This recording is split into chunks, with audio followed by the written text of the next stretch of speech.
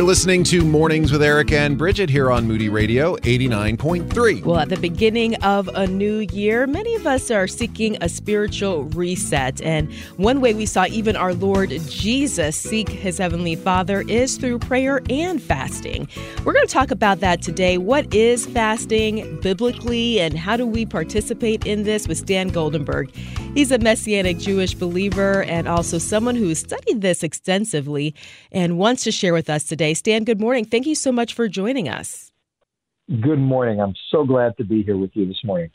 Could you just, it might be helpful for our conversation, tell us quickly your relationship, if that's a way to put it, with fasting. Is this something that, as a new believer, became an early discipline for you? Is this something you've grown into? Just tell us a little bit about why this has become an important topic for you. That's really a great question. You all are so good with this. And let me say, first of all, like you said, I'm a Messianic Jew, so I grew up in a very traditional Jewish home. And one of the holidays that we have, which is on the biblical calendar, it's not necessarily a Jewish holiday, is Yom Kippur, Day of Atonement. And Jews around the world, and I'm talking about the vast majority, will fast from sundown to sundown on that day, usually about 25 hours, a total fast, no food, no water. And I did that. That was a way of seeking God and repentance and prayer and humbling ourselves. And I did that probably from the age of about 10 or 11. You're not required to till your bar mitzvah to 13, but I did that from early on. And so I was very familiar with fasting because of that. But as a believer, my first fast, I like mentioning my very first fast as a believer, I was saved 1 week. And there was a girl that I had been very close to right before I got saved who I knew had been in witchcraft. And every time I would witness to her, I was witnessing to everybody. I saw several people come to the Lord my first week. And every time I witnessed to her, she'd get close to praying and she would scream and run away. And I just had a feeling, I didn't know much at that time, that it was spiritual warfare. And I felt, I need to fast for her. Her name is Missy. It was Missy. And I decided, I don't know where I came up with this idea. I did my first partial fast as a believer, and I fasted from milk and meat. Back then, that was a big deal for me. And I said, I'm going to do it till Missy gets saved. And that very night, she shows up at the church, at the rally I was at, where I got saved the week before. At the church that night where they go to, I'm at the altar praying. I look up, and there's Missy and her friend crying at the altar, accepting the Lord. And the prayer was answered, so I had pepperoni pizza that night to break the fast. But the next major step was I received the tape by Derek Prince. Many of them have heard of him. He has so many wonderful teachings on YouTube. Derek Prince on fasting. And it was just the basics of fasting. And that laid the foundation for much of what I share today. He has taught it many, many times. And that's how I got going. And I did various fasts, and we'll talk about that as we go through the program. Yeah, that is a fascinating early start to your realization about the importance, maybe even the power behind something like this. Okay, so you kind of start with saying why? Why fast? Is it biblical? Can you talk to us about that? Well, before we get into that, let me say very clearly, Hosea 4:6 says, my people are destroyed for lack of knowledge. And I have talked to numerous believers, older believers, mature believers, and find somehow this area, a real understanding of fasting, is lacking in so many in the body of Christ. And so my burden is to remove that lack of knowledge. And I'll mention also by intro that prayer, of course, we're talking about adding fasting as a component of prayer. It's not fasting by itself. It's not fasting for health reasons. It's as a component of prayer. So we're just going to focus on the fasting aspect, because adding fasting to prayer is like adding a megaphone or an amplifier, a spiritual bomb. So now I get back to your question. Yeah, why fast? Why fast? And that is that fasting is the chief biblical way to humble ourselves. And the Bible says that God gives grace to the humble. So we can get on. There's all sorts of ways to humble ourselves. But it was well accepted throughout Scripture that this was a classic way. In fact, I mentioned Yom Kippur. Most people don't know this, and they think of Yom Kippur as a fast day. Nowhere in any commandment about Yom Kippur does it use the word fasting. It says on that day, you will afflict your souls, which is another word for humble your souls. And the Jews, including Jesus and Paul, interpreted that for thousands of years. We need to fast. They knew that to afflict your souls meant to fast. And I mentioned a well-known scripture, 2 Chronicles 7:14, if my people who are called by my name will humble themselves, pray, seek my face, turn from their wicked ways, and I'll hear from heaven, forgive their sins, and heal their land. And many people go to that, and they pray, and they say, this is praying for our country, but they miss the humble themselves. And Jews in scripture like Jehoshaphat in 2 Chronicles 20 knew exactly what that meant. And when he had armies come against him, he knew the promises in 2 Chronicles chapter 7 that were given to Solomon. And what did he do immediately? He gathered all the people and called a fast to humble themselves. Derek Prince, by the way, has a wonderful book called Shaping History Through Prayer and Fasting. And he talks about many instances in history that I don't have at my fingertips where a fast turned the tide. So why should we fast? Let me say, so it's biblical. Another reason to fast is because Jesus said we would. And in fact, because people can think, well, that was Old Testament. So first of all, there's many instances of fasting in the New Testament. And in addition to that, in Matthew chapter, I'll pause in a minute, but in Matthew chapter 6, Jesus talks about three things: when you pray, when you give alms, and when you fast. He didn't use the word if. He expected all believers to pray, to give alms, acts of charity, and to fast. And then, even more important, in all three synoptic gospels, Matthew, Mark, and Luke, the Pharisees come to Jesus and said, hey, John fasts, and John the Baptist's disciples fast, and we fast. Why don't your disciples fast? They must have been watching them. It's interesting that they knew they didn't fast. I just thought of that right now. Somehow they knew, why aren't these guys fasting? We always fast. And Jesus says they can't fast while the bridegroom is with them.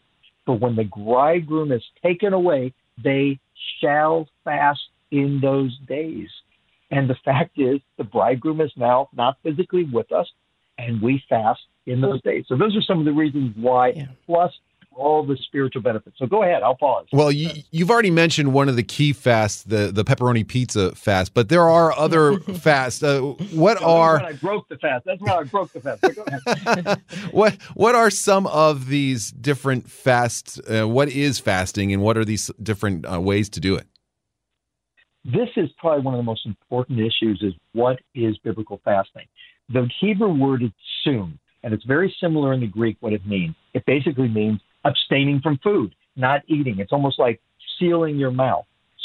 But biblical fasting is abstaining from food for spiritual purposes, to humble ourselves for prayer and seeking the Lord. So that's definitely, it is never, ever once in the Bible, you're fasting for, they have social media then, but fasting from something else. Abstaining from other things is good spiritual discipline, but it's not what is called biblical fasting. Sometimes a church calls a fast and someone says to me, oh yeah, I'm going to fast from Facebook for 3 weeks and stuff. I say, well, that's great, but that's not biblical fasting. So 3 types of fast in the Bible, very clearly. And this is what I first learned from Derek Prince from that tape many years ago. Number 1, I'll say the total fast. Total fast is no food or water. That was done in Esther. Probably one of the most pivotal fasts in the whole Bible was the Jewish people were about to be destroyed through the evil connivings of Haman. And Esther was urged to go into the king. She was afraid to do that. Mordecai urged her. You can read in Esther 4. Most people are familiar with the story. But I want everybody who hears this program to ask your fellow believers, what is the Esther fast? And see how many know. I find about 1 out of 10 know what it was. So she finally said to Mordecai, she said, gather all the Jews in Shushan, and I want you to fast for me 3 days, 3 nights, no food, no water, and I and my maidens will fast also. Then I'll go before the king. There was a 3-day total fast. Paul did the same thing when he first confronted the Lord, encountered the Lord. Even the people of Nineveh did that. I call a normal fast water only. I strongly believe when the word fasting is used in Scripture without any other qualifier, it refers to only water. There's a lot of reasons for that. That's the normal fast. Then there's a partial fast. For instance, what people call the Daniel fast. Ezekiel did one for a whole year. Daniel did one in Daniel chapter 10 for 3 weeks. Some sort of reduction of caloric intake. In fact, one of the biggest breakthroughs Now, I don't consider that the normal fast. That's the exception. In fact, the word fasting is never used. I just loosely attach it as partial fast. Sadly, that's the only fast that most churches do. Is a partial fast. People have never tried the other fast. I urge everybody to try a one-day water fast, just to start with that. But the issue with the partial fast is certain types of it you can do indefinitely. And I decided many years ago I was going to fast until I got a breakthrough in a certain area in my life. And it was a very mild partial fast. I wouldn't say what it was, but I could do it indefinitely. And it was funny, after 3 weeks, it was almost exactly like in Daniel, I got that breakthrough that I'm still reaping benefits from today. So I'm not demeaning partial fast. I'm just saying that's not the norm. So go ahead. Yeah, so we've got the total, no food, no water. That can obviously be only a very limited amount of time. You got the normal fast. 3 days, generally 3 days max for no food or water. Right, and then the normal... Correct. Go ahead. Yeah, so the normal one, that was something we saw Jesus do for up to 40 days. And the partial, obviously, is something different. But just talk about, just because somebody might hear and say, oh, I want to attempt that.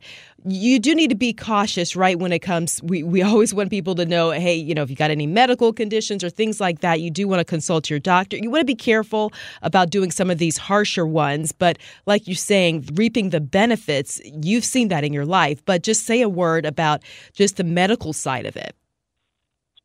Absolutely. I'll just physical side rather than use medical, but physiological side. And that is, first of all, with any fast, someone's diabetic, they're using meds, they might not be able to do a partial or even a total or even a normal fast, but they can do some sort of partial fast. Everybody can fast. But when you fast from water only, first of all, you want to drink. When you're drinking water, you want to drink a lot of water. You might get dizzy. You might get faint. These are part of the things. That's why it's important to know scriptures about fasting, because that builds your faith.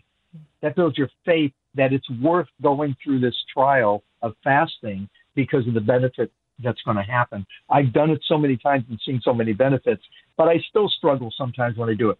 But the key with the water fast, first of all, you have to be careful breaking any fast, even a one-day fast with water or total or 2 days.